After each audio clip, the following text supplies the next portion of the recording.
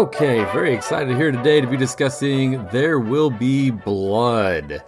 The movie is a 91/86 on Rotten Tomatoes. It earned 8 Oscar nominations with wins for Daniel Day-Lewis and cinematography, where they actually beat out Roger Deakins, but I think it's just because Deakins was up for No Country for Old Men and Assassination of Jesse James, so I think Deakins split his own vote. The Deakins vote got split, I bet. Just because, like, There Will Be Blood is, the cinematography is amazing, but also it's Deakins. And, man, we've talked about this before, how good 2007 was for movies, but it really can't be overstated how good this year was. And you know what's funny is, like, this There Will Be Blood, any other year is probably my favorite movie of the year. But not only is it not my favorite movie of 2007, it's not even my favorite Western from 2007. Well, do you count No Country for Old Men as a Western? I do, yeah. Okay, and I would too. And obviously, Assassination of Jesse James is a little more traditional, although even it's not like, I guess, horse chases and those kinds of things. But yeah, I would count all of them as Westerns. Because even There Will Be Blood, I guess it is set out west, but it's, I don't know, what makes a Western? It's like, I think most people think cowboys and Indians and I think it's bank robbers and stuff, but it's more just the setting than the people, right? Yeah, well, and I think movies like, kind of to a lesser extent, There Will Be Blood, but movies like No Country for Old Men, your Taylor Sheridan movies, so like, Hell or High Water, Wind River, Sicario, those are all considered neo-Westerns. Right. So it's like the modern day evolution of the Western. Which would be more or No Country for Old Men then too, because it's set in the 1980s. Exactly, yeah. Basically, it's anything set in the Western United States, rural areas, dealing with maybe people who aren't, well, I say not as well off, but like in this movie, Daniel Plainview becomes essentially a millionaire. So it's almost like that grit. It's kind of that old West American grit. Right. The grit and... Blue collar, yeah. Right, and a lot of times, well, like with traditional Westerns, you have like a very clear delineation, like this is the good guy, this is the bad guy, like this is the sheriff who runs the bad guys out of town kind of thing. Whereas with the neo-Western, it's a lot more gray area, like in No Country for Old Men, everyone in that movie is a criminal. Same thing, like Hell or High Water, the main characters that you're rooting for, they are bank robbers. Right. They're just a little more Robin Hood than, yeah. And even then, not as virtuous as a Robin Hood. Right. And the neo-Westerns also kind of focus a lot on the West dying. So like that old, the old West that's glamorized and romanticized by Hollywood, how that image is, or that time in the West is over, and now it's a lot more poverty, people are on a lot more hard times, people are being exploited by big corporations and the government, so it deals a lot with themes like that. Right, a lot more deeper stuff. And just because my brain went there, massive side note is that what you just said is actually not too dissimilar from Game of Thrones. So the whole idea behind, my understanding Game of Thrones is it's a spin on if fairy tales and knights and princess stories from back in the day are Westerns, Game of Thrones is your neo-Western, because the whole idea is that in Game of Thrones, essentially, Robert destroys the evil king and marries the beautiful princess and it lives happily ever after. Right. But then George R. Martin is showing us, well, the happily ever after is not so happy, and it's really dark and serious, and there's a lot more going on. Right. Kind of like you were talking about with the neo-Westerns. Yeah. And it's not all, cowboys being the good heroes and saving the day. Everything's a lot more nuanced and gray. Right. Well, and kind of to a lesser extent, that's Lord of the Rings, because the whole idea of Lord of the Rings is that in Middle-earth, magic is dying out, the mystical, the fantastical is on the decline, and, the quote-unquote age of men... Right, which is essentially our modern world. Right, is on the rise. Huh. It's similar themes. So with There Will Be Blood, I'm kind of curious because you are way more of the rewatcher than I am. So this was only the second time I had seen There Will Be Blood. This is actually only the third time that I've seen it. Okay. Yeah. So I'm trying to get my head around how I feel about it. So in 2007, I appreciated it, and I'm obviously a huge Daniel Day-Lewis fan, but when people were talking about it potentially beating out No Country for Old Men for Best Picture and thinking it was the better film, I was like, y'all are crazy. It's not even close. Why is this a conversation? And I would say on rewatching it, I still mostly feel that way, but I also feel like, oh, maybe I get it now. And I'll follow up on that, but what's your take on then versus now and your overall view of There Will Be Blood? So when I first saw this movie in 2007, it was in the theaters. I think it was actually with Sam Kasner. Okay. And this was right around the time. So I was only 14 when this movie came out. Right. So this was kind of around the time where I'm like first learning how to watch movies, like how to actively watch movies versus just like passively taking in the flashing pictures. This is a pretty heavy film for a 14-year-old. Yeah. And I think I kind of took it for granted almost. So like before this movie came out, you know, I was watching many of these movies on your recommendation, but you know, older movies like the classics. Spent a lot of time watching movies off the Academy Award winner shelf at Epic DVD. Oh. And so when this movie came out, it was like, oh yeah, this movie, it's like those movies. Okay, it felt that prestige, yeah. But I didn't realize how big of a deal that was because I was watching basically a collection of the greatest movies of the last, 30, 40, 50 years. And then I watched this movie that just happens to come out that same year that I started watching all those movies. I'm like, oh yeah, okay, this is like par for the course of all these really good movies. And now looking back, it's like, no, this is like an all-time great movie. I just happened to see it in theaters after I was watching those movies. So I think I didn't really understand how good it was. Like, I really liked it, and I thought it was really good, but I didn't understand how good it was, I guess, if that makes sense. Okay, and then on rewatching, that's just kind of continues to be reinforced? On rewatching, I still love it. Yeah, the visuals are amazing. I can't get enough of Daniel Day-Lewis as Daniel Plainview. I think I might like, this is a big statement, especially you, Rich, but I think I might like this performance better than Gangs of New York. Well, I'm actually going to go a step farther. Okay. So, this is not one of my favorite movies, but it's almost a little bit of the Power of the Dog thing, where I just don't like anybody, and so I'm not necessarily enjoying the story, and I think I maybe even have a few issues with the script. That being said, what hit me on this rewatch that did not hit me in 2007 was this is probably one of the best made films ever. Like the quality of production and what Paul Thomas Anderson did in just making this film, this might be one of the best productions ever. And Daniel Day-Lewis as Daniel Plainview might be the greatest performance in film history. Not just my favorite DDL performance. This might be the greatest performance in film history, even though I'm only kind of like meh on the film as a whole. I can't say that I disagree with you. I trump carded you, didn't I? Well, yeah. So I can definitely understand the argument there. Well, yeah, I'm a huge DDL fan, so maybe I'm biased. Well, yeah. and off the top of my head, it's not like I don't know that I can think of a better one.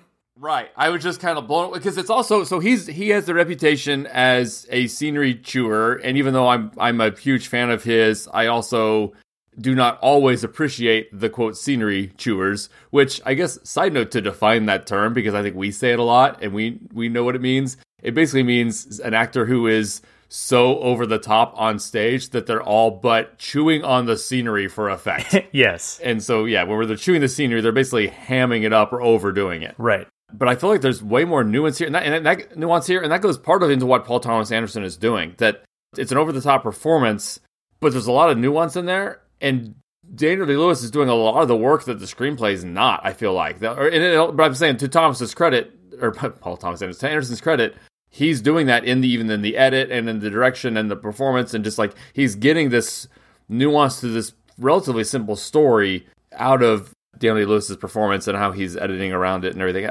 It's masterful. I just don't particularly enjoy it because I don't like any of the characters. I don't know. Like it's amazing, and it's just not one that makes my top 10 or 20 all time. Okay. But if it does for someone else, I kind of get it. Where was this on your 2007 rankings? I didn't start top 10 list until 09. Oh, okay. Before 09, I kind of always mentally made a note of my single favorite movie. Okay. And I don't even know if I wrote it down, but I was kind of like, I also tended to align pretty closely to the Academy. So like, No Country for Old Men was my favorite picture from 2007. No Country for Old Men. I agree. It is also my favorite. I think it's Okay. no question the best movie that came out that year. And for me, it is definitely a top 10, maybe even top 5 favorites. Okay. Like, of all time. Nice, It's so good. It's so good. But and then we're all over the place here because we're actually really excited to talk about this movie here. To your point too, so like from the Academy's standpoint too, to kind of give an idea of how good this film is. Yes, it did not win Best Picture, but is it not safe to say, but is there a good chance it wins Best Picture any other year of that decade? It just happened to be up against There Will Be Blood, or against No Country for Old Men. It just happened to come out in 2007. Right, kind of like Cabaret losing to The Godfather. It's like Cabaret might win every other year of the 70s, right? But it was up against The Godfather. Or O'Toole doing Lawrence of Arabia the same year that Gregory Peck does Atticus Finch. It's like, there you go. It just happens to be two top, S tier, best of all time performances or movies in the same year. It is crazy too, watching it with, obviously this film's kind of been, memed a little bit, but just there's so much that's iconic. And obviously when I'm watching this movie in 2007 in the theater, nothing's iconic yet. The milkshake thing kind of caught on right away, but then there's so much of this, you're just watching the scenes, like, it is kind of like iconic scene after iconic scene after iconic scene for a movie that's just 16 years old now, with just the I abandoned my child, I abandoned my boy, and of course the I drank your milkshake, and you would say I'm an oil man, and it just kind of like he's just very give me the blood, Lord, give me the blood. Yes. Oh my god. So it's like, it's kind of a bizarre thing. I don't know if I've ever loved a performance as much in a movie that I'm not as on board with. So like, I guess to kind of get it out of the way, so a lot of my issues with the film are probably around a little bit, I guess it's maybe the plotting and the Paul Dano character. So first, the whole idea that Paul, not Eli, is who comes to him and gives him the information about the land, and then when you get there, it's unclear if, wait, so this is Eli, was he Paul the fake name he was using to get them here? And I think that's kind of what I understood, but then he's like, he had mad at his dad for like, your darn son Paul telling him here, and it's like, wait, what's going on? And so it's with the twin brother, but then they never actually established any of that. So a lot of the script just seems to be like a random bunch of crap that's happening, and there's no real good through lines and arcs, I guess. And so the story is a bit of a jumble, and it's just the performance that kind of anchors the whole thing. And Paul Dano can't hold a candle to DDL because no one can. And so I feel like he's just completely outmatched, and you're making this rivalry, but it's a completely mismatched rivalry. Like there's no back and forth boxing match. This is Mike Tyson beating up a 3-year-old. That works for me though. I actually like the Paul Dano character / performance. I like the weaseliness of him, and I think it's not so much that he's supposed to be this foil for DDL. It's that he is trying so hard to. It's fun to watch him try so hard to be the foil and keep failing. For me, I like that dynamic. Because even at the end, how he equates himself like, oh, look, all the adventures we've had over the years. I was like, you two hardly knew each other. What the hell are you talking about? Yeah, exactly. I don't know. So I actually do think he works as a foil, though, even if the character itself doesn't work. So it is interesting to see the parallels. And I think thematically, that is what is kind of interesting, is that these two men do actually parallel each other quite a bit. And I think that a lot of the conflict and tension comes from they are like the only two that see each other for what they really are. Yeah. So Daniel Plainview is the only one that sees Eli as essentially a charlatan who just is up there doing it for his own ego. And, of course, at the end even says, say you are a false prophet. Right, yes. And that God is in a delusion or whatever. And at the same time, while Daniel's doing all his stuff, Eli is the one that sees through him. And all you care about is money and exploiting us. And you actually have you're trying to put on a good face to be the family man through your son and all these other things, and I understand that that's a facade and a good thing for the community. Right. So they do both see through each other. They both are about their own egos. Yeah. So that dynamic is interesting and kind of well played. I did actually read online with the whole twin brother thing. That was a last minute thing. So again, I didn't verify this, but one site had mentioned that Dano was just cast in the Paul role, and the actor they had cast as Eli had like dropped out at the last minute, and so they said, "Oh shoot, they're twins. Can you do it, Dano?" And just had Dano play both parts. Oh, okay. So that explains why it's kind of weird and out of nowhere then, and why it doesn't really kind of go anywhere. Right. Like the twin thing doesn't really matter that much. But even if they weren't twins, the Paul character is still so bizarre. If he has ties to that family back there, it's just, I don't know, it's just kind of odd. Yeah. So I don't think the script is super solid from a story structure standpoint, but the performances kind of make up for all that, and the dialogue makes up for all that. One more thing about the Eli Daniel rivalry thing. I saw an article. It was some analysis about the end of the movie that I thought was kind of interesting. Basically, the author was saying that at the end of the movie, when Paul Dano and Daniel Day-Lewis are having their big argument, their big fight, and Daniel Day-Lewis makes him stand up there and say, I'm a false prophet, God is a superstition, and then basically chases him around the room and then beats him to death while yelling, I am the third revelation. that is symbolism for corporate greed overtaking religion as the source of power for America, basically.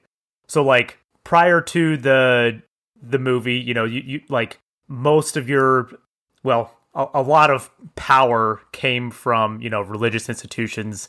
And then that's like the transition from religion as a power thing to money and like corporate greed as a power thing. I don't know.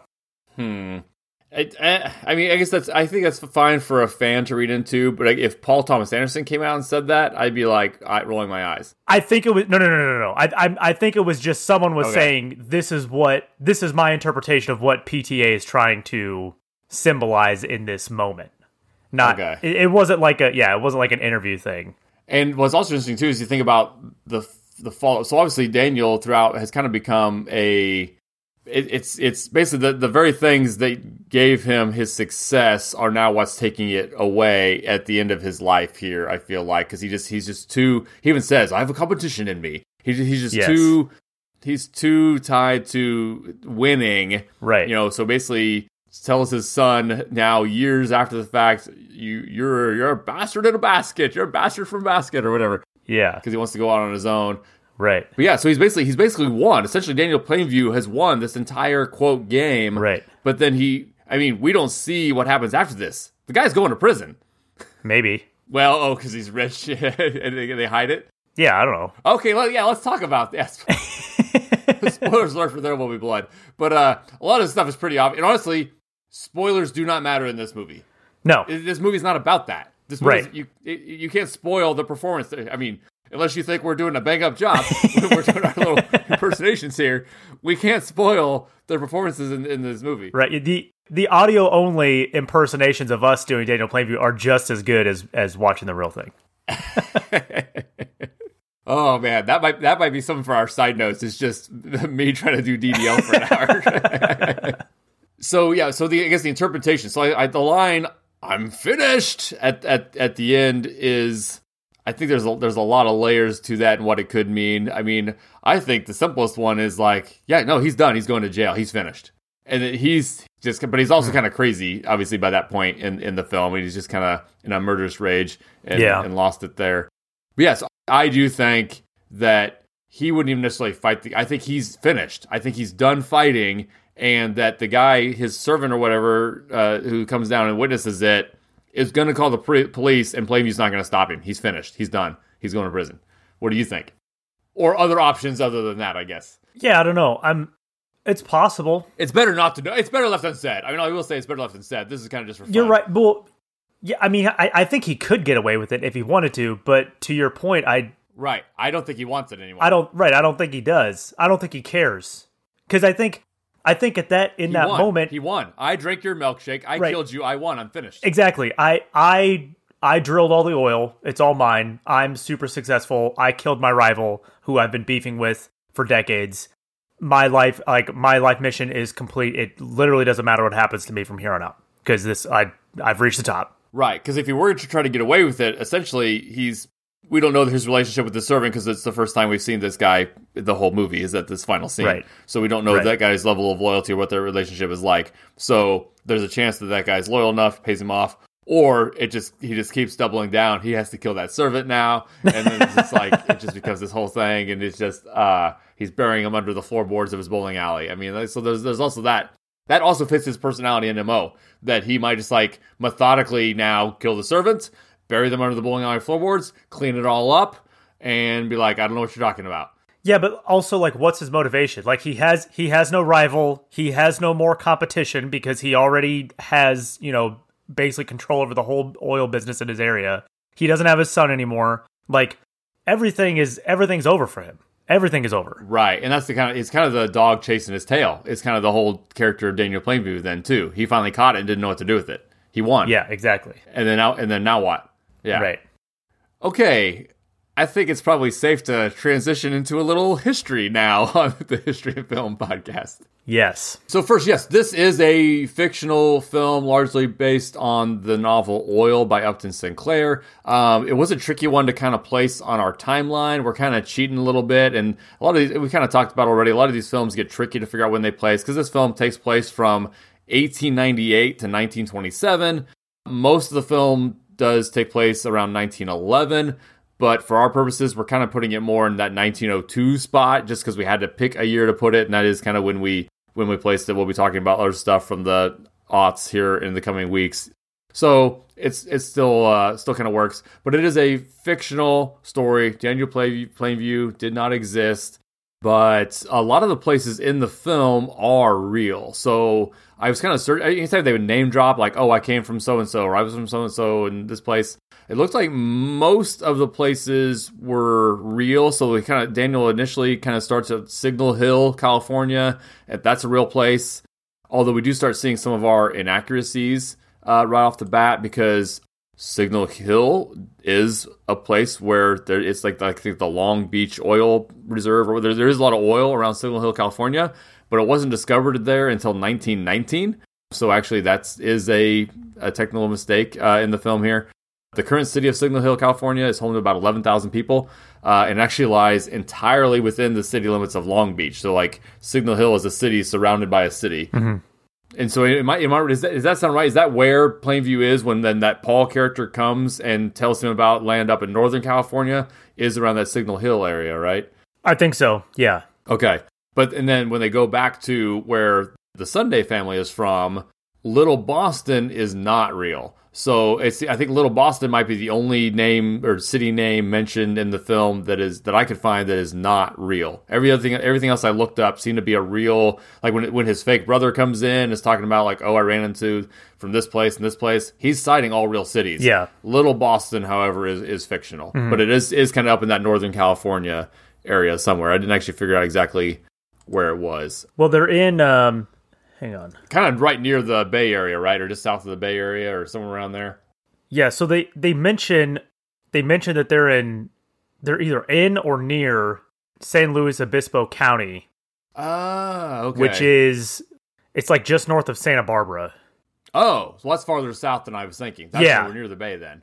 No. Okay. But it's further north. North of Signal Hill. It's right. Yeah. It's north of Long Beach, but it's not up near the Bay Area. Right. Okay, my bad. But again, I forget. I remember that they mentioned that. I forget if that's where they are or if they're just referencing something that's there. Oh, right. But yes, it is all set in California. Although they do mention, so when again this character comes in purporting to be Daniel's long lost half brother, they even drop the phrase "brother from another mother," which almost feels comical because I feel. In '07, that probably wasn't as comical, but then that kind of became its own thing. I'm your brother from another mother. Yeah. And so it's kind of funny. It seems out of place when he drops it in this film, but I'm guessing in '07, it didn't feel as out of place. I don't remember when that phrase kind of became more popular. But they kind of mentions their sister in Wisconsin. So I almost kind of thought, oh, wait, so is Daniel actually from Wisconsin originally? They didn't really go into that, but... I think he is, because that's how he finds out that guy isn't actually his brother, because he says, do you remember that house in whatever the town is? That's right. In Wisconsin. Okay. Yeah. Okay. Yep. That makes sense. So, Oil itself, oil is definitely a worldwide thing, not just an American history thing, but in our world history timeline, we never really had done a deep dive on oil. Not that I did a super deep dive here, but I was just kind of trying to ask myself some questions like, how do you find oil? How long have humans known about oil? And it does go back way farther than I realized. And you think about even like the Bible mentioning pitch being used to like make, ships and stuff. It's like, well, that pitch is from petroleum. Right. And that the word petroleum is Latin for rock oil. So humans have known about oil and petroleum from prehistoric times. It was just this, oh yeah, that's that flammable dark liquid that we see. We basically just saw it as rock oil, and you could use it as fuel or lubricants in machines, or of course not the machines 2,000 years ago, but pitch is probably the best example. And it's kind of just all over the place. So my other question was, how do you find it? And it is just kind of, I guess it appears in like predictable-ish areas. You can almost be like, oh, if you have these certain rocks on the surface, there's a good chance that there's oil underneath where you see those rocks. Or you can dig a little bit, and if it goes from this layer of rocks to this layer of rocks to this layer of rocks, then there's a good chance another, whatever, 50, 100 feet below that will be oil, just because that's kind of how the geology seems to be predictable. Is that kind of what you saw as well, or did you look at that angle? Yeah, well, and there's some places where it is literally just coming out of the ground. Well, true. Like we see in the movie where they're hunting the pheasants, and the kid just like steps in a puddle of oil that's just like seeping out of the ground. Sometimes it's that close to the surface. And that's Beverly Hillbillies. Like right. The opening shot of Beverly Hillbillies is Jay Clampett is shooting the ground, and he just starts spouting out of the ground when he shoots the ground. Yeah. And that may be a little hyperbolic, but yeah, so the first people weren't drilling oil wells 1,000 years ago. That's not necessarily true. So oh, really? Yeah, so I saw that there so well, just going back to, you're talking about people have been, talking about oil for like thousands of years. I guess Herodotus, the Greek historian, mentions petroleum. Yes. Like that's like the earliest written accounts of petroleum being used in Babylon and Persia. And then also the Chinese using oil as far back as 600 BC, and were actually drilling for oil with bits attached to bamboo poles. So I don't know how deep they're drilling, but they were actually drilling for oil. And they actually used oil pipelines, too. They would transport it using pipes made from bamboo literally thousands of years ago. Okay. Apparently that didn't get widespread. Or a lot of it was just we didn't see necessarily a lot of the uses for it. So anyway, we've known about oil for thousands of years, but the uses were so limited, people didn't necessarily go hunting for it en masse because its uses were relatively limited. Right. The other thing, this is not exactly a side note because it is all going to kind of come full circle here, is we take for granted in our modern electrified era, and we've talked about Thomas Edison and Tesla and all those things, and the idea of electric lights. Well, pre-electric light, we forget how valuable lighting the dark is for humanity. Yeah. I mean, going back to campfires hundreds of thousands of years ago and things like that, and just that if you can have light in the dark, you can be that much more productive as a society. And then so the sources of that evening light, that night light, is very, very valuable for humanity. So there's a story I saw, people, back in the day would burn dried fish and birds as essentially cheaper candle options to have light in the evening. Yeah, candles obviously very common with, the wax and the string. So that was a thing. When you get to the 18th and early 19th centuries, this is when whale oil was kind of the king for providing that fuel for lamps and lanterns and light at night. Right. You think about a Moby Dick, that's kind of all in that whaling industry was just kind of like massive for about 150 years there. And then in 1846, kerosene was, I don't know if discovered is the right word, but the guy who developed the way to process kerosene as a option for fueling lights and lanterns. Right. And that essentially killed the whale oil business now that you're in the mid-1800s. Right. Kerosene was just cheaper and cleaner. Yeah, and petroleum's way easier to find. You don't have to go on a ship to get it. Once you find a deposit of petroleum, it's going to be there all the time, versus a whale, you go out and find one whale, and then you come back in, and then you got to go find another whale again. Also, I thought that was interesting that they would get this petroleum, refine the kerosene from it, and then basically throw the rest away. Just discard it because they didn't have a use for anything else. Just to kind of explain how it works getting different products out of petroleum, they use a process called fractional distillation, which is basically you put petroleum in these big containers that are hotter on one end and cooler on the other end. And so the materials with the higher boiling points will settle to the bottom, and the ones with the lower boiling points will distill fractionally in the different areas to the top, and they know at what temperatures the different materials come out of it. Okay. So basically, crude oil is not one chemical compound. It's a mixture, and you're separating the mixture. Right. Essentially. Yeah. And it's... Yeah. So, like, fuel oil is like or bitumen, which is like the thick tar that you use for, like, roads. Actually, I think the roads in Cheney are... it's that black pitch that then they put the rocks on top of because then it sticks. Right. So that's, like, the heaviest material that comes out of it. Okay. And then fuel oil... and then lubricating oil, diesel, paraffin or kerosene, gasoline, naphtha, and then like your liquefied petroleum gas is like at the very, very top, the coolest end. So that all those products come from the same compound. Well, back in the day, they only knew how to get kerosene, and that's the only one that they had use for. So they would just get the kerosene out and then just throw the rest away, which like today is insane. Like, you could turn that into gasoline, diesel, whatever. And they're just like, nope, not interested. Don't need it. Right. Well, especially you think gasoline, it's pretty explosive. That's kind of dangerous. Better get rid of that. Right. Well, and actually, natural gas was the same thing. So any natural gas, prior to the 1920s, any natural gas was produced in the oil drilling process, they would just burn it off. It was like a waste product. Like, oh yeah, it's like flammable gas that like we get it when we drill the oil, but like, we don't really have a use for it, and it's super flammable and dangerous, so we just burn it into the atmosphere. Which you kind of get. You're like, I can see that your instinct would not be like, oh, okay, we need to figure out a way to harness that and put it back in people's homes to light their ovens, like or stoves. It's like, it's not intuitive, right? And back then, I mean, it would have been. It's so difficult to store because you have to, pressurize it, and it's like it's not. Back then, it wasn't worth the effort, right?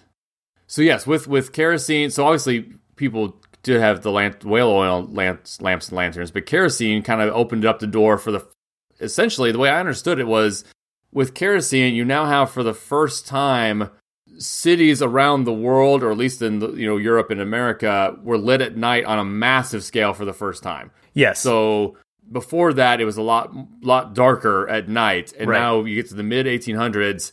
Night is now light, and that will evolve over the next several decades as we go from gas lamps into the electric lamp.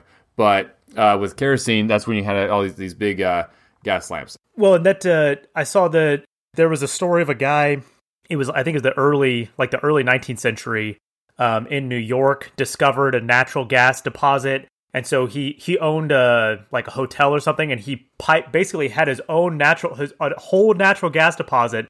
That the only purpose was he piped it to his hotel and lit his hotel. And then that kind of grew into him lighting the rest of the town with these natural gas lights that would come from this natural gas deposit. And that was like a tourist attraction. Like, people would come from all over to see, like, oh, this city that's lit up at night. It's not like anywhere else. The whole city's lit up. Right. They got all these lamps all over the place. Right. It was just something we definitely take for granted nowadays. Mm-hmm. So now that kerosene is becoming popular, this was still mostly apparently the Chinese have been drilling for a while, but like the US and Europe were not drilling for oil. All this kerosene was kind of just coming from those surface deposits that we had been talking about. So now is the time we're like, hey, how else can we get this on a larger scale? So it actually starts in the US, in Pennsylvania. Mm-hmm. So in May of 1859, you get the first modern oil well constructed near Titusville, Pennsylvania. Before this, people were just finding it on the surface, or I guess there was something called brine wells used in making salt. Yeah. And you could get a little petroleum that way. So, like, people knew about oil in this area for thousands of years, basically, because the Native Americans knew about it and used it. Used it too, right. And even European explorers, so the first mention of oil in the New World is actually from Sir Walter Raleigh. He wrote about the Trinidad Pitch Lake, which is the world's largest asphalt deposit in Trinidad. And that was in 1595. Oh, wow. And then, European European explorers basically, were shown oil by the natives in that area in the eastern U.S. They just they weren't really interested in it because they didn't have a use for it. It wasn't profitable. They were worried more about, land or furs or, something else that they could make more money off of. So like people knew about the oil for a long, long time, but it wasn't until the chemistry. Basically, you needed 19th century chemistry. Yeah. Right. Until the process for refining kerosene. And then, that first well in Pennsylvania kind of then caused like a boom in the oil industry. Right. And you would see, so you mentioned people coming around to see the the natural gas lit town. Same kind of thing. People were watching this pump. Again, they were probably unfamiliar, as I was, with the Chinese doing it. So they're like, holy crap, just like a water pump, you're pumping oil out of the ground? That's so crazy. We never thought that was a thing. And so actually for a brief time, it kind of led to a boom here. And then for a brief time afterwards, you might even see like forests of wooden derricks in some areas in Pennsylvania before they kind of realized, maybe let's space them out and get a little more organized. But it was almost just like a jumble at first. And then in 3 years, so it's kind of crazy, from 1859 to 1862. So in those 3 years, U.S. oil production went from 4,500 barrels a year to 3 million barrels a year. And side note, today we're at about 90 million a day, but still for back then it was and then it was kind of just the Wild West of this oil production until one John D. Rockefeller kind of tamed it to become the richest man in American history. So you mentioned that the industry grew first in the eastern United States and then moved west. Actually, I saw the first well in Kansas was in Neodesha, and it was drilled in 1892. Neodesha. What is it? Neodesha. Oh, it's Neodesha? Okay, I had never seen that town name before. I thought it was Neodesha, but okay. Neodesha. All right. All good. It's not like I grew up there or anything. Sorry, Kansas listeners. Yeah.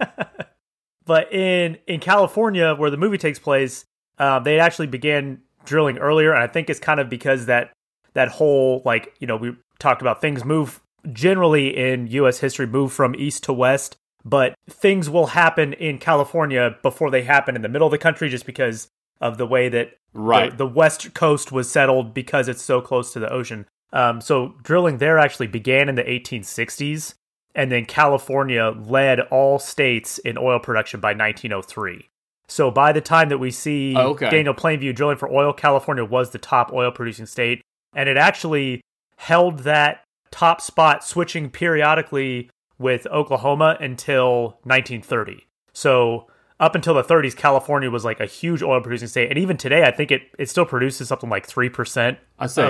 Did it go to Texas or Alaska after it was going back and forth between California and Oklahoma? I don't know what it is it is today. I just when I was looking at California, it said that it kept the top spot all the way until 1930.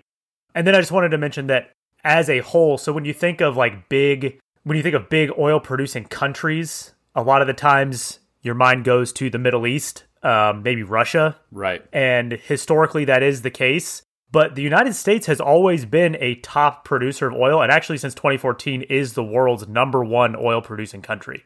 Oh, right. Because isn't there a whole, and that even part of our whole global politics stuff is we're trying to we'd rather buy all the Middle East oil and save our own oil, because kind of looking at the long game, or is that not, I don't know if that's just a conspiracy theory or if that's actually true.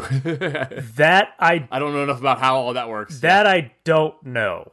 I'm not sure how it works with us making more oil than, say, the Saudis, but at the same time we're buying oil from overseas, but then we're also selling our oil. Right, so I don't understand all that. Right. So maybe we're buying it and then we're selling it to Europe. I'm not sure. I am not even going to pretend that I know anything about that. Yeah. It's so complicated.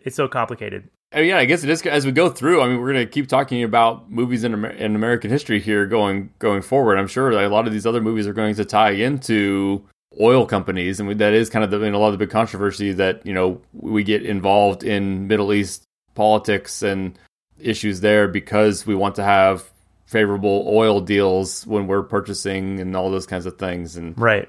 Yeah. But I don't know enough about the production levels, and of course, Right. yeah, then we could say it's like, well, yeah, they don't want us to know, Logan. Well, and man, and today it's like it's not even necessarily about just making oil to use. It's about, well, what happens to the price of oil and what does that do to the rest of the economy? Because transportation costs can factor into inflation. So if you have high oil prices, then that can feed inflation and make inflation go higher. And plus, at time of recording, there's a major oil producing country, Russia, has invaded Ukraine, and so the United States is involved heavily in sanctions, so they want to keep oil prices low because the Russian economy relies a lot on oil. But Russia and also big oil-producing countries like Saudi Arabia, since their economies heavily rely on oil sales, they want oil prices to stay high because that means that they make more money. So it's a lot more complicated. Like, oil is such a huge factor. And also, there's even like a domestic political thing because as leaders in the United States, they want to keep inflation low. They want to keep the economy running well. They don't want people. I mean, even with the current electric car revolution right now, the vast, vast, vast majority of people still drive cars that are powered by gasoline. And so you don't want those people to suffer when they go pay at the pump. But you also don't want to necessarily be labeled as the pro-fossil fuels, not environmentally friendly person. So it's really hard to balance that in domestic politics too. So something we've talked about before is the idea of just being in the right place at the right time. And Malcolm Gladwell has talked a lot about that. I think it was his book Outliers, where he kind of talks about some of the most successful people in history, specifically looking at businesses. And it's kind of the debate between, are they uniquely skilled? Were they uniquely skilled? Or did they just kind of luck into the right place at the right time? His argument was kind of both. The book Outliers is what gets into the whole idea of the 10,000 hour rule. And you look at a good example is like a Bill Gates, who basically was at the perfect age and perfect time to get hours and hours and hours of coding in. His high school was one of like the few in the world at the time that had this certain, intro to programming software when he was at school, and he was at the perfect age to kind of hit that. And then when he then hits a job market where those skills are at the perfect time to, take advantage of it as the internet blows up and Bill Gates becomes a billionaire. So like it was both. If he didn't have that skill, he wouldn't have been prepared for the moment. But then if the moment hadn't hit, if he had been too old or too young, it wouldn't have mattered. And someone else would have beat him to it. Yeah. The other one I always think of is Tolstoy also talks about that in War and Peace. And we probably mentioned it before, but the idea of, was Napoleon of his own merit always going to rise to power?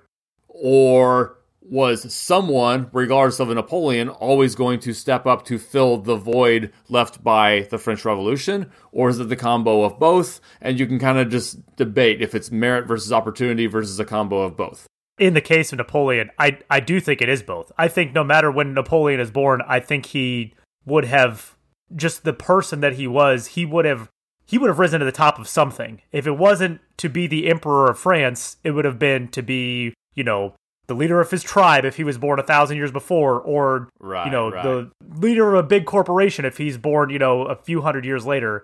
And then also, just because of the political environment in France, I do think someone was going to step in. Someone was going to be there. Okay. Maybe they're not necessarily as successful as Napoleon, but I think someone steps up to fill that void. Okay, and I'm kind of on the same page. Anyway, all that is to say, Rockefeller is definitely, and of course, and I read Outliers years ago, and I don't remember. I'm sure he's brought up in Gladwell's book as well, but he was definitely a right person, right place, right time kind of situation. And I didn't realize. So like, depending on how you calculate it, it's pretty easy to make the case that Rockefeller is the richest person in American history because you can adjust for more than just inflation.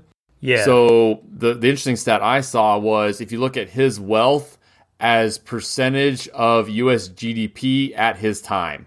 Right, yeah. His net worth, 120 years ago was about 2 to 3% of U.S. GDP, which if that were today, you're talking anywhere from $400 to $700 billion.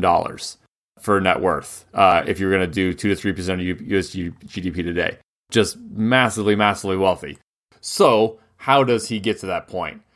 So Rockefeller was born in upstate New York in 1839.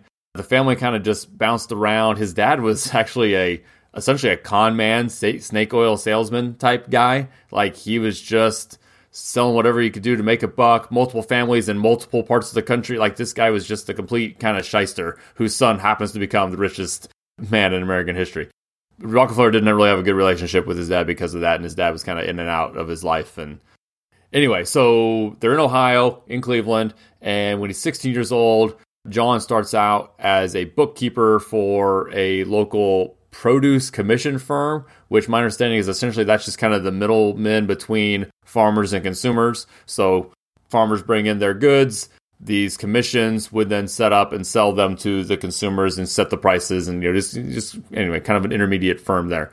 And he was just kind of had a good knack for the numbers and all that kind of stuff. Maybe even saw as a teenager some of the little ways, like, oh, if you do this shipping or if you get these, he was just really good at kind of, looking at all the angles and corners. So even as a teenager, he ends up opening his own firm and was like more successful than like the firm he had just been working for. And so he's already just has a knack for running a business, maximizing profit. This sounds like Edison. Yes, they're very similar. Yeah, he's just not inventing things. He's just kind of doing it on the margins with these produce commissions. Right. Yeah. But I just mean how he was, he was like the telegraph operator for a company. Oh, right. And then he's like, oh, wait, I know how to do this really well. I'm going to like set out, do my own thing, and then just becomes way more successful than anyone that he had ever worked for up to that point. Right. So all that is nothing too crazy. But this is where it's all about timing. So you have this young, very competent, very ambitious businessman. He's 20 years old when a oil well is put up 100 miles away in Titusville, Pennsylvania. And so you have this 20-year-old up-and-coming businessman who's willing to take a risk and explore new markets. So he's very curious about what's happening, and could he expand with this budding kind of oil thing? And then the genius thing he had, the kind of the stroke of genius from the beginning for Rockefeller was, well, I don't want to be out there messing with the hit or miss oil drilling game. That's kind of sketchy and like risky. I'll just buy it from them once they've found it, and I'm going to put up some refineries. So he invested tons into refineries and was just kind of buying then the petroleum. And because he was basically just first, not exactly first, but he was early enough. There were other refineries, but he just kind of aggressively pushed it. And he also kind of called his shot too. He's setting up all these refineries, or he's setting up his refinery in Cleveland before the railroad is even connected from Pennsylvania to Cleveland. And so that once it does, now that oil's getting there that faster, and it's not like, oh, hey, the railroad's come through, now maybe we can start building a refinery in Cleveland. Well, shit, Rockefeller already did that a year ago. And so he's just, boom, just hitting the ground running, and then he just quickly then starts buying out all the other refineries in that area. So basically he's building up that monopoly that he's kind of known for, buys all the other people out, and then he can do the stranglehold thing where, like, now that I have all the power, I'm going to sell my kerosene or all these other products. I'll sell at a loss until you got a business because I'm bigger and can afford to take the loss. So you better sell to me now, or I'm just going to strangle you and you're going to go broke. Yeah. Again, there was no laws against all these non-competitive practices. They basically exist because of Rockefeller kind of putting these stranglehold on these markets. So by 1880, so that's another 20 years, by 1880, Rockefeller was refining more than 90% of the United States' crude oil. Which is crazy to think about. Right.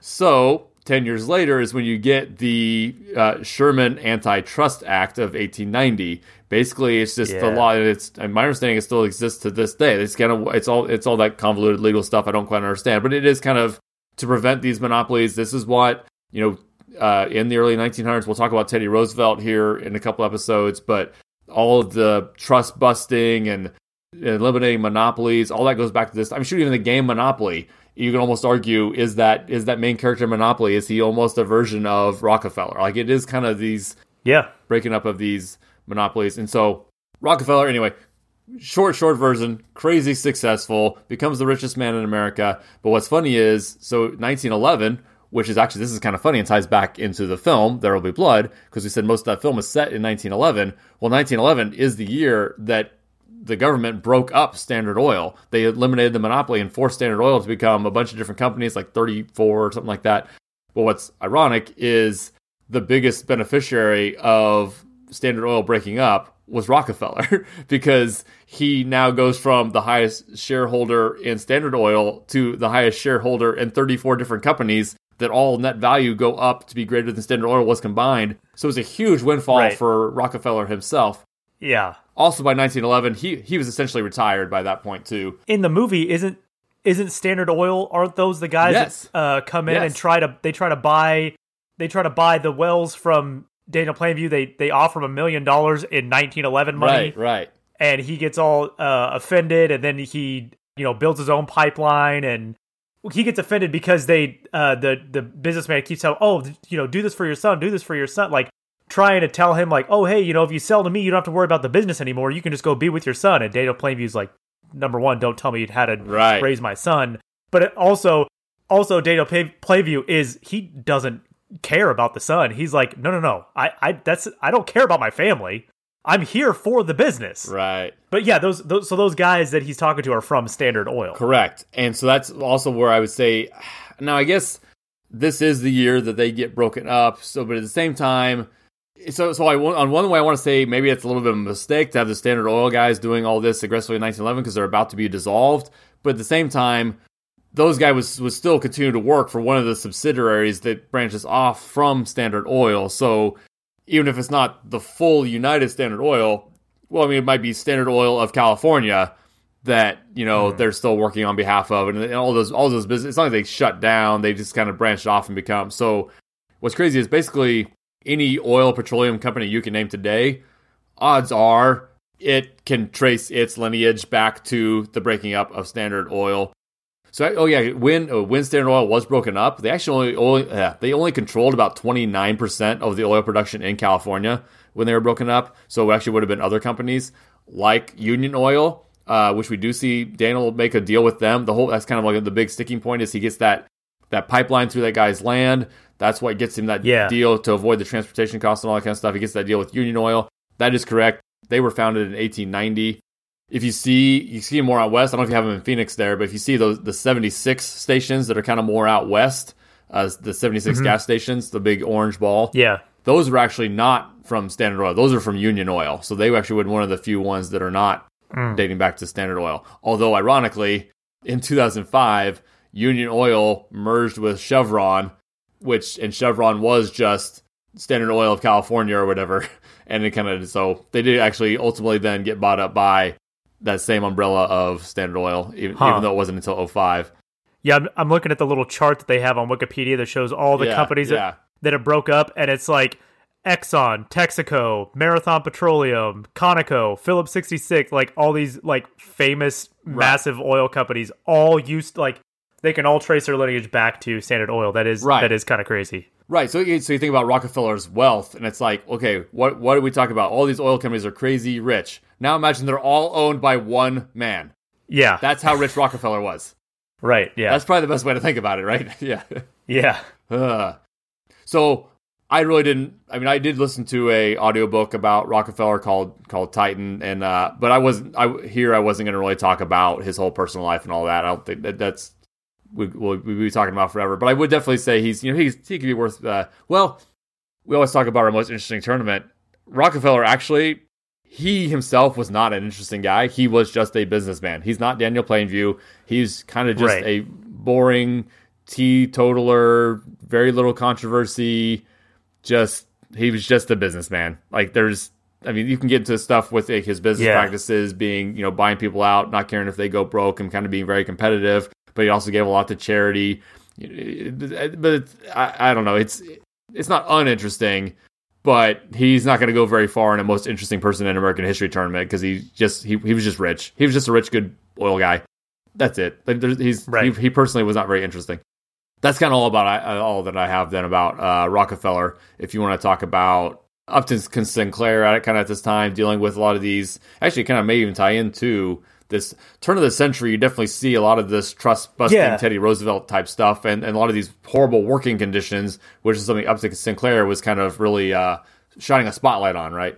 Exactly. Yeah. So Upton Sinclair, he wrote the book Oil with an exclamation point, and that's the book upon which There Will Be Blood is based. Although it's really loosely based. So I'd never read the book Oil, but just when I looked it up to see what the similarities, differences are, basically the only similarity is that it's like a father-son oil duo. And that's it? Pretty much where the similarities is. Yeah, the characters, they're not named the same, and actually the book focuses more on the son. So why would he not just call this an original screenplay? Because it is technically based upon the first few pages of the book. Huh. Okay. So, I don't know. But it's also probably like public domain at this point, so it's not like he's going to get in trouble. I don't know. Huh. I'm not sure. Yeah, I'll have to call PTA, see what's up. Yeah. Well, and while you're at it, just find out why Top Gun Maverick had to be an adapted screenplay too, because that doesn't make any sense. Oh, right. The Oscar rules are stupid. Or bizarre on that, yeah. But anyway, back to Upton Sinclair. So he was born in Baltimore in 1878. So he was, while he was writing, about the working conditions of at this time in a lot of different industries, but he would have been a contemporary of Daniel Plainview if Daniel Plainview was a real person. So he grew up. Upton Sinclair grew up with an overbearing, super religious mother and an alcoholic businessman father. His parents weren't rich, but he had family who was rich. So growing up, he was exposed to both high and low income environments, and that actually informs a lot of his writings later on. He wrote adventures and comedies to help pay his way through school. And he would actually use stenographers so that he could write faster. And in some cases would use stenographers and would write up to 8,000 words a day. Oh my gosh. Just grinding out stories. Wow. To, these dime store novels to pay his way through college.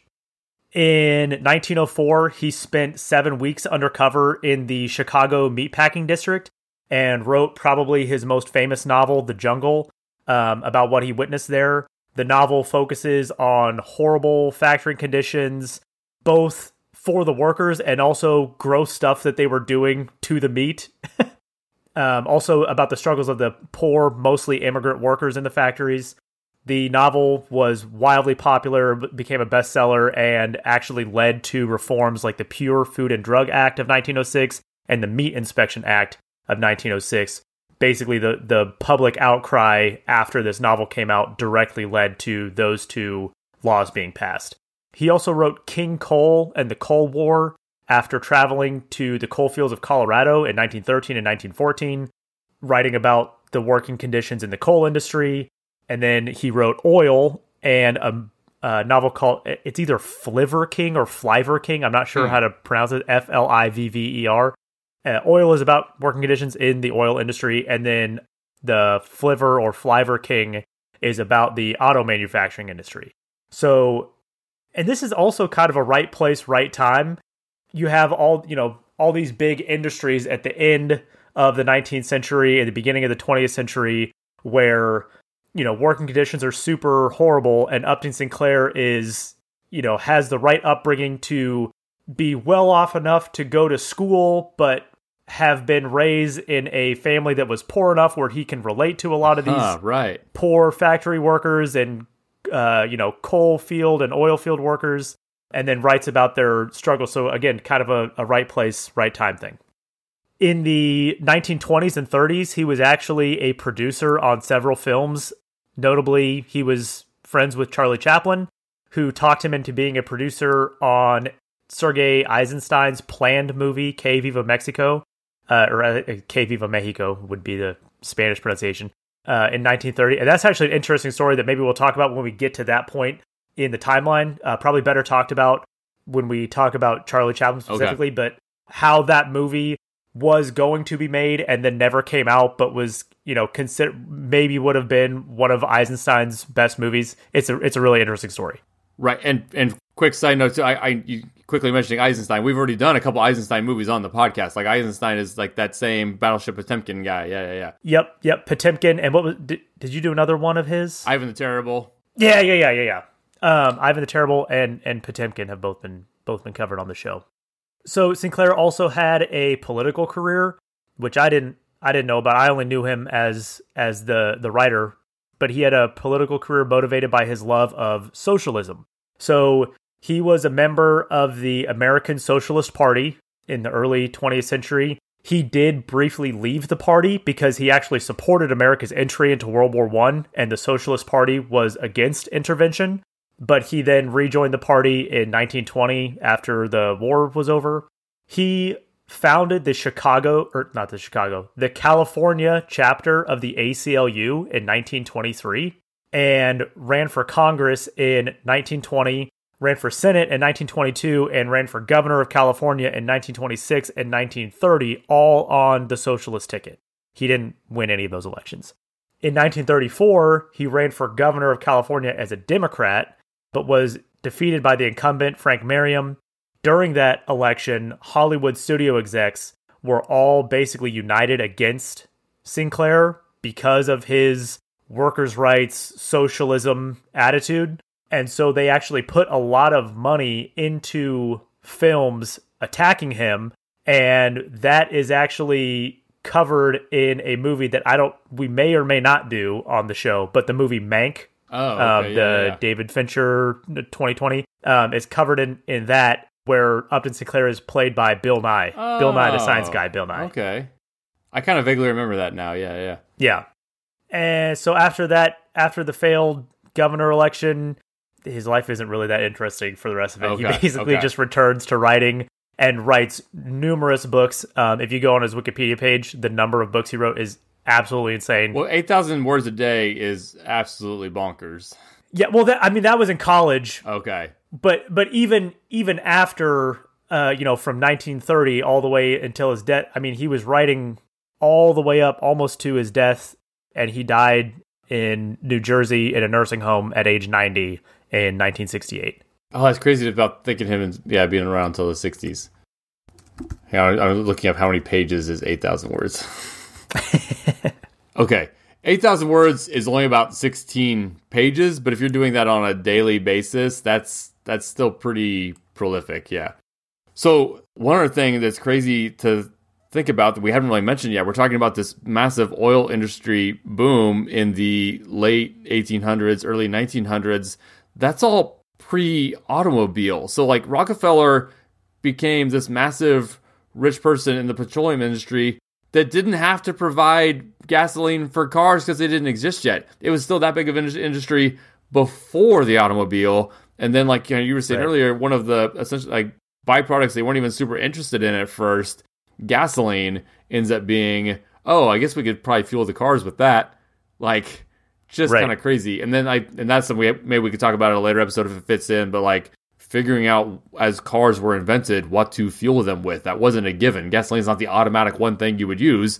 There had to be a decision made and becoming industry standard and all those kinds of things. And but yeah, just kind of interesting that all this predates the automobile. We do see an automobile in when they are in 1911. They're driving around a very early, I'm sure it's some early Ford Model T type thing. I'm not good with early cars, but maybe a little bit after that. I'm trying to think. Anyway, I don't know enough about cars. But we do see a car in the film, which is that our first car we've seen on our timeline for American history? Ooh. Did the Gold Rush? I don't know if the Gold Rush had a car. I don't think it did. Yeah, in theory, some of these might have had. Yeah, some of these might have had flash forward, like Edison the Man, ends in 1929 when they're talking about stuff. Like maybe there was a car in the background there we didn't notice. But yeah, generally speaking, though, it might have been the first car on our timeline there as we get into 1911. That pretty much wraps up our discussion of There Will Be Blood. There's a few other things we're going to talk about, but for that, we're going to send you over to our Patreon to hear more about our side notes. We're going to talk about a little bit of the history of American Sign Language, which we do see briefly in the film because Daniel Plainview's son ends up deaf after an accident, and we see some sign language there. So we'll talk a little bit about ASL. We're also going to talk very briefly about why we did not do the film Cimarron, which was a Best Picture winner, that apparently had really bad reviews. So I'd originally planned on including it right here in our timeline because it kind of crosses the turn of the century here as well. So we'll talk about that over on Patreon. If you go to patreon.com/historyandfilm, we'll talk a little bit more about things that are less related to the film here today. But if you want to follow us over there, you can. And if you have any other questions, comments, or concerns, don't hesitate to email me at simmons@tracknerds.com.